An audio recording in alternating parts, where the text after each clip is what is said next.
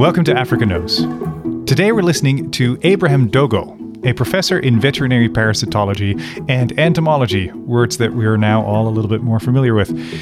Professor Dogo talks to Henry about his experiences under COVID-19 as an academic, a head of department, a father, and a clergyman in the local church. They discuss phytomedicine, which is the study of, in this case, indigenous African herbal medicine, and its potential for addressing the coronavirus, amongst others, through COVID-T.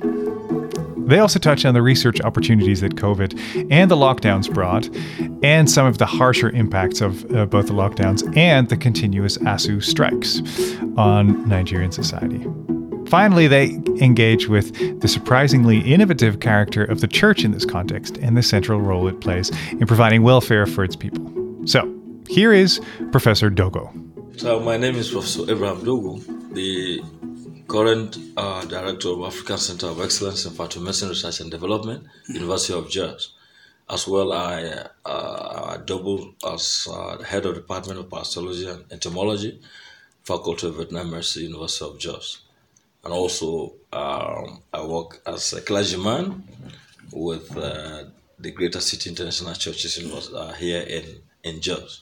So, in vacation, you have three responsibilities. How have you? That is not an easy task. Coping in this era of COVID-19. How was your experience during COVID-19? Let's start with the academics. Yeah, the academics. Yeah, thank you very much, Dr. Henry Mann. I count it a great privilege to interact with you this evening on this very important topic. During the pandemic last year, I know nobody expected that will come such a very negative impact in the lives of individuals. In fact, that period I was in New York City on a mission to meet with our partners in Pfizer on the issue of our anti-snake-venom vaccine. Okay, you people produced an anti-snake-venom vaccine? Yeah, the first ever plant-derived anti-snake-venom vaccine called the COVID Plus globally. So we were invited to the United Nations for an award, 3 awards on innovations and sustainability, as well as humanitarian activity and help. So during that period, that was about early March, and we were in the US, and precisely around 15, 16 of March, everywhere was just turned upside down. So we have to come back home with serious difficulties because you had difficulties getting flights? Yeah, because we have to reschedule and pay almost up because it's like flights were being cancelled from Europe, and we were just hoping that we'll get a flight. So luckily we got a flight. The following day we had to revert back to Nigeria or return back to Nigeria. So it was an experience that really one did not plan for it, and just seeing the world just being shut down and things just going upside down. It was quite a surprise. It was something that we didn't plan for, and it just came. No one knew what was going to happen, so you could see darkness all around. So we came back to Nigeria, and as an academic, it was really as we're coming down we're landing Abuja, the next Monday, which was 16th, was a warning strike. Well, so you came back. The pandemic was already beginning to hold, and then now the Academic Staff Union of Nigerian Universities went on strike. Was planning to go on strike. In fact, they went on a 1-week strike, warning strike. So we landed in strike on the 16th of March last year. So that meant they stopped you people from working in the labs and in the offices. Yeah, they stopped us. But research is something that you cannot just succumb to such pressure, because at that point we were inundated with a lot of questions. Now, what are we going to do as a research center to cope the pandemic using the phytomedicine? Because the Chinese had also come out with some of their remedies, and we heard about the Madagascar also trying to bring out something. So we were inundated with questions, with pressures.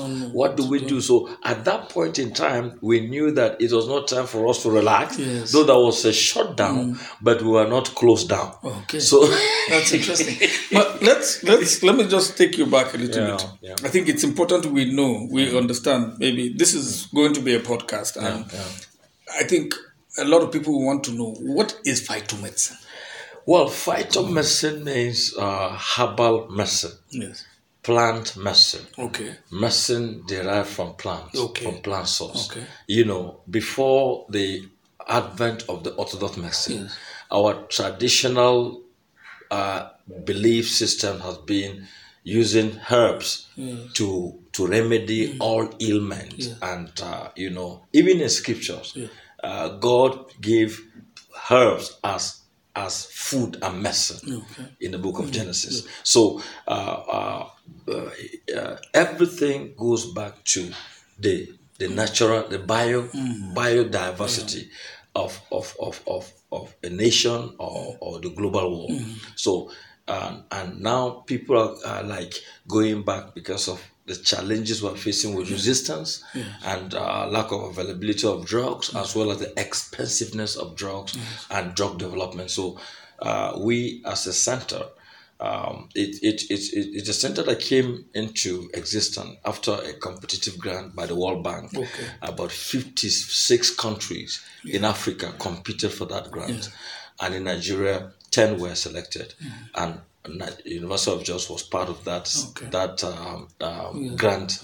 It was an $8 million grant. So it ran for the course of 5 years, from 2014 to 2020. So it has ended. But how did you cope? 2020 was a year that was chaotic. So how did you cope within the period in rounding up this grant, this World Bank grant? How, you said you talked about coming back from New York and the strike. So how did you cope within that period? In fact, because the World Bank, how it works is it based on your performance, the DLI.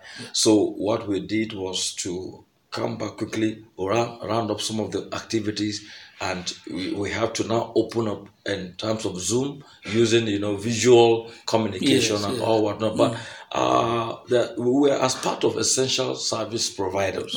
We were not restricted. So you were exempted by ASUU? Sure, we were exempted by ASUU, and we were exempted by the federal and the state government to allow us to work. So we're actually going to work specifically to provide solution for to combat the pandemic, as well as round up the program, because it was necessary for us to close our books. So you were doing two things, closing your books and at the same time doing further research. Yeah, sure.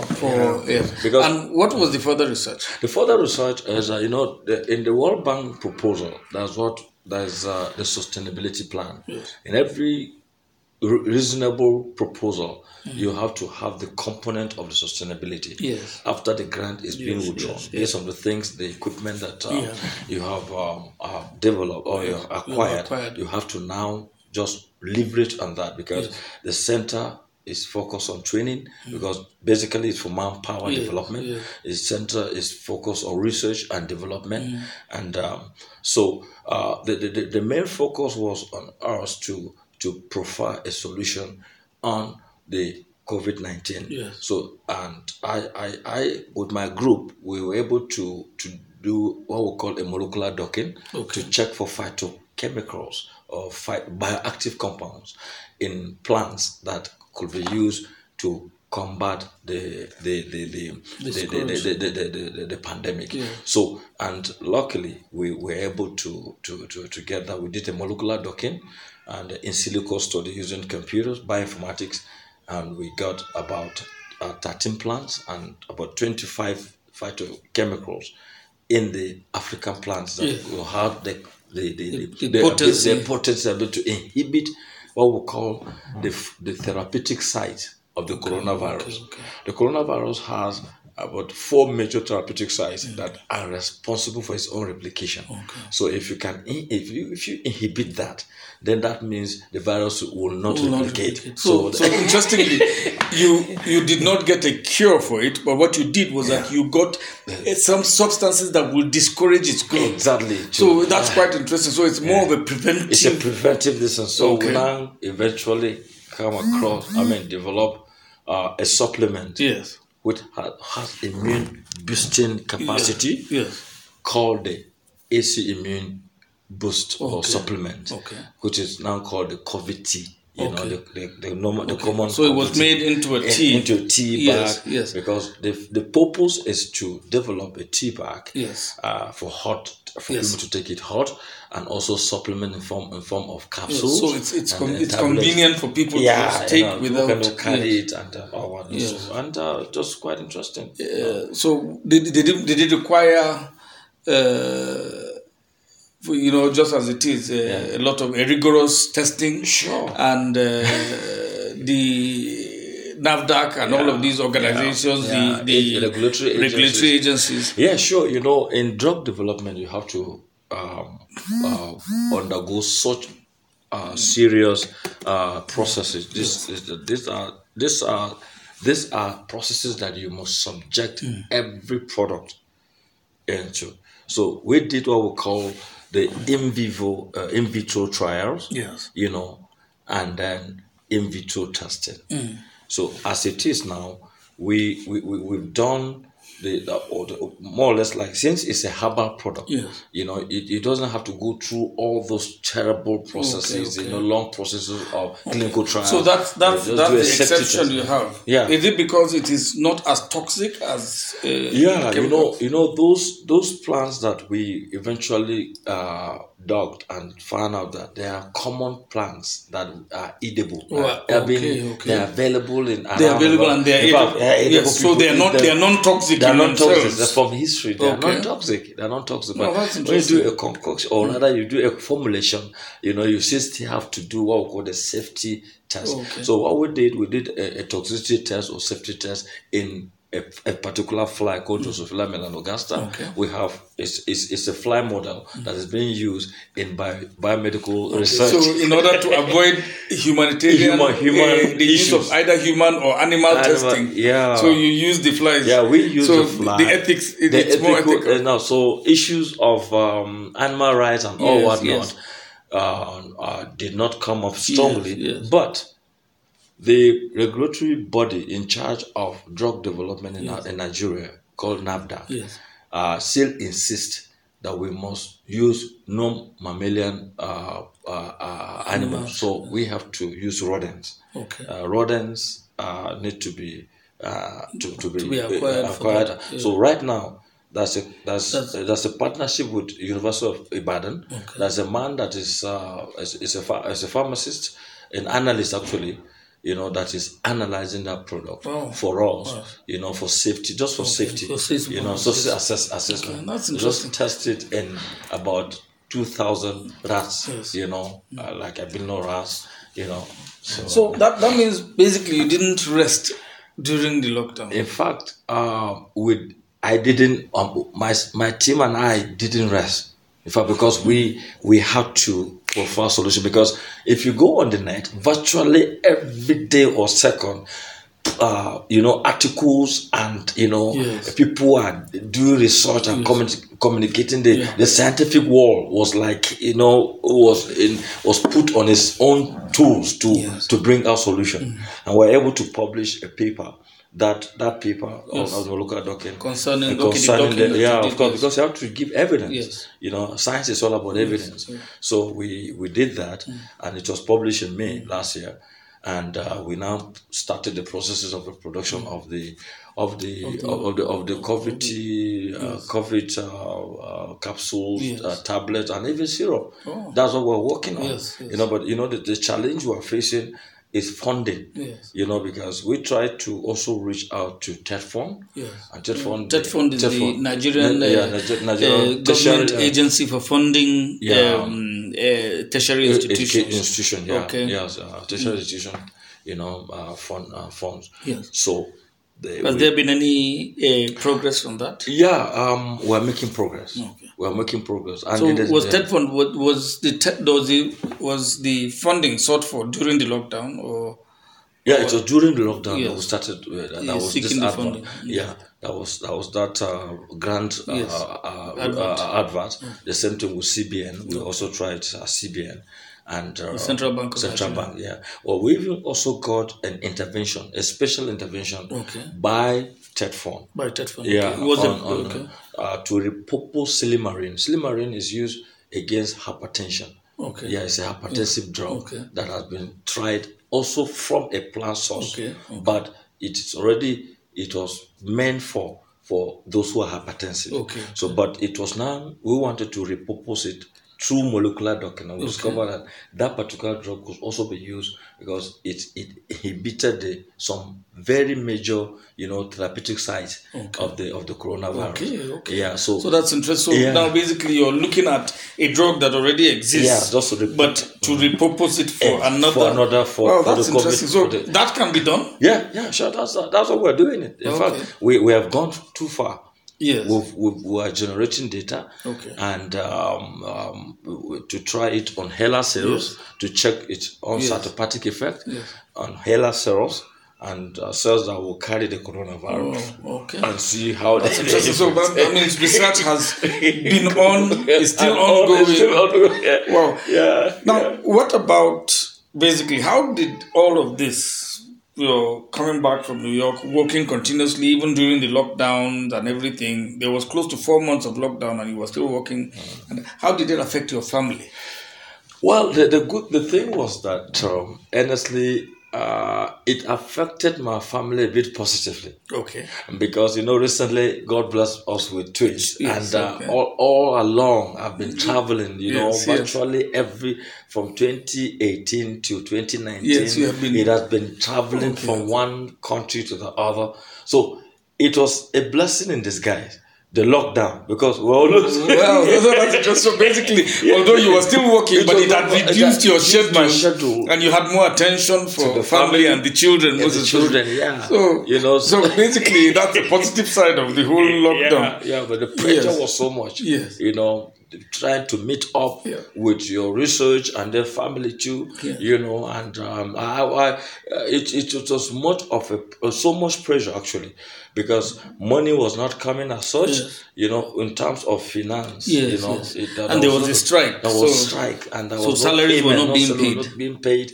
So definitely, though, seeing them but there was that also the pressure on the family generally, because financial, everybody was at home, and it's generally just feeding. Nothing was coming in as such, so it's based on reserve. But it has always been based on reserve in academics in Nigeria, hasn't it? Yes, Dr. Henry. Yes, sir. So you said what about, basically because of the lockdown and because of the strike, there were no academic activities. So there was really nothing to talk about teaching students and also all that. But as the head of department in vet medicine, how did that impact? Yeah, it was really, the Faculty of Veterinary Medicine had a teaching hospital. Okay. So we were offering essential services. Okay, in the veterinary teaching hospital. We were not teaching, but the strike only affected academic activities. Yes, but it didn't affect research and community service were still going on. So you were still I was still going virtually every week. Fortnightly. Yes. We were having calls. Okay. So if I have a call this week, I jump a week and then the following. So we were always in the hospital. Wow. So basically, you were in the center. Doing research. Doing the work. Yes. You were in the hospital on call. Yes. And then as a head of the department, we have to be there because we are administrative staff. Wow. So we didn't even go on strike. So basically, even with all that, you appreciated the fact that it actually gave you time to be with your family. Sure. Because after it's about time management. Yes. Really, in fact, I at that point, there was a time when we started it. There was a time I spent 2 or 3 days without going out of my house, my living parlor, or my living room. Yes. I didn't step out. Yes. Everything I needed was because my computers, so, and then we started going out. So it actually it was very, very difficult. Yes. It was a time that you have to just begin to think out of the box, and then it was a new normal. Yeah. Something it was known is.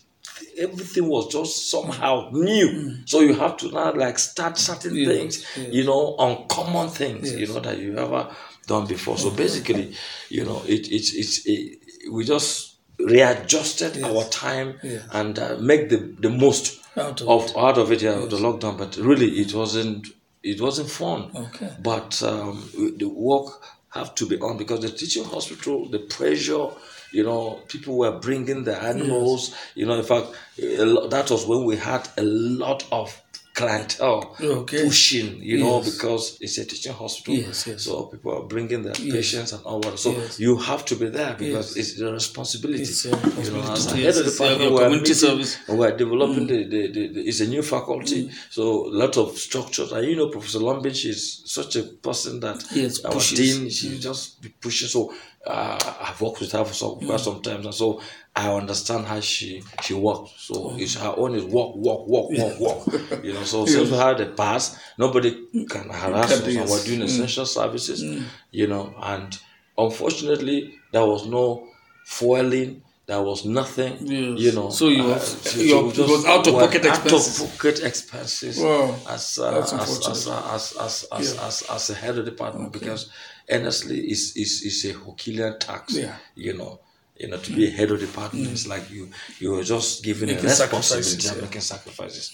So that's quite interesting. So with all of this, director of a center, head of department, and a veterinary doctor doing services, and then you're also a clergyman.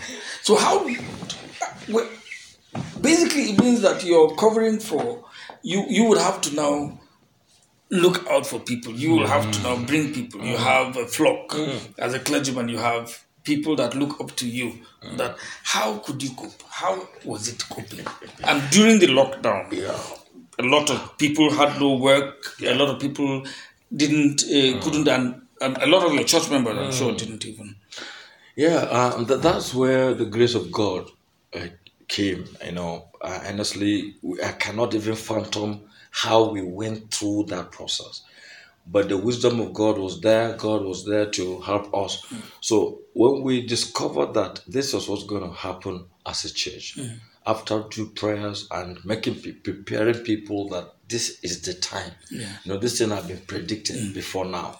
Things like that have been predicted. So it's for us to brace up and then think out of the box as the Holy Spirit leads us.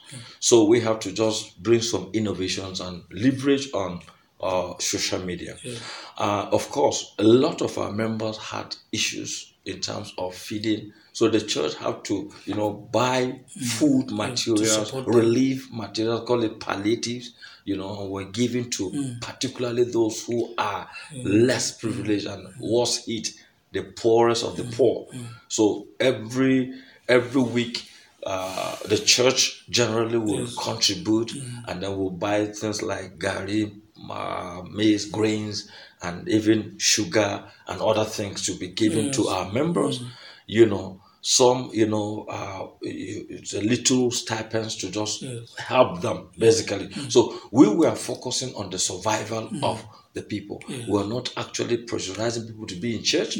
No. So with social media, and we have a system in the greater city where we have the care groups. So care groups are very close. Our homes, our church in the homes. So what we did was to just encourage those and those people to go in. Where the next care group close to your house, just go there and have fellowship.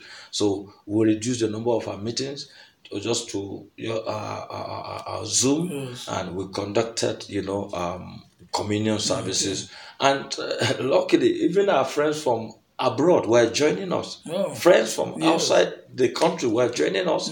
It's quite interesting. So would you say that basically new innovation has come even as a clergyman and within the church or something in terms of how to access and to communicate church work. For instance. Really. In fact, we didn't know that we could leverage on those. Yes. So we are forced to use such tools. Basically, just as we use them in the academia, we use them in church. Oh. And we're having meetings, and counseling, and even the workers. So we have to quickly just form WhatsApp groups, for workers, for care groups, for members generally. And we're communicating, with members. And our lockdown in the state was such a way that during weekend it was a bit relaxed. Yes. So we just shifted all our services to the weekend. Okay. So that's why we had a solution service on Saturday, which has come to stay. And Sunday services, we just increased another service.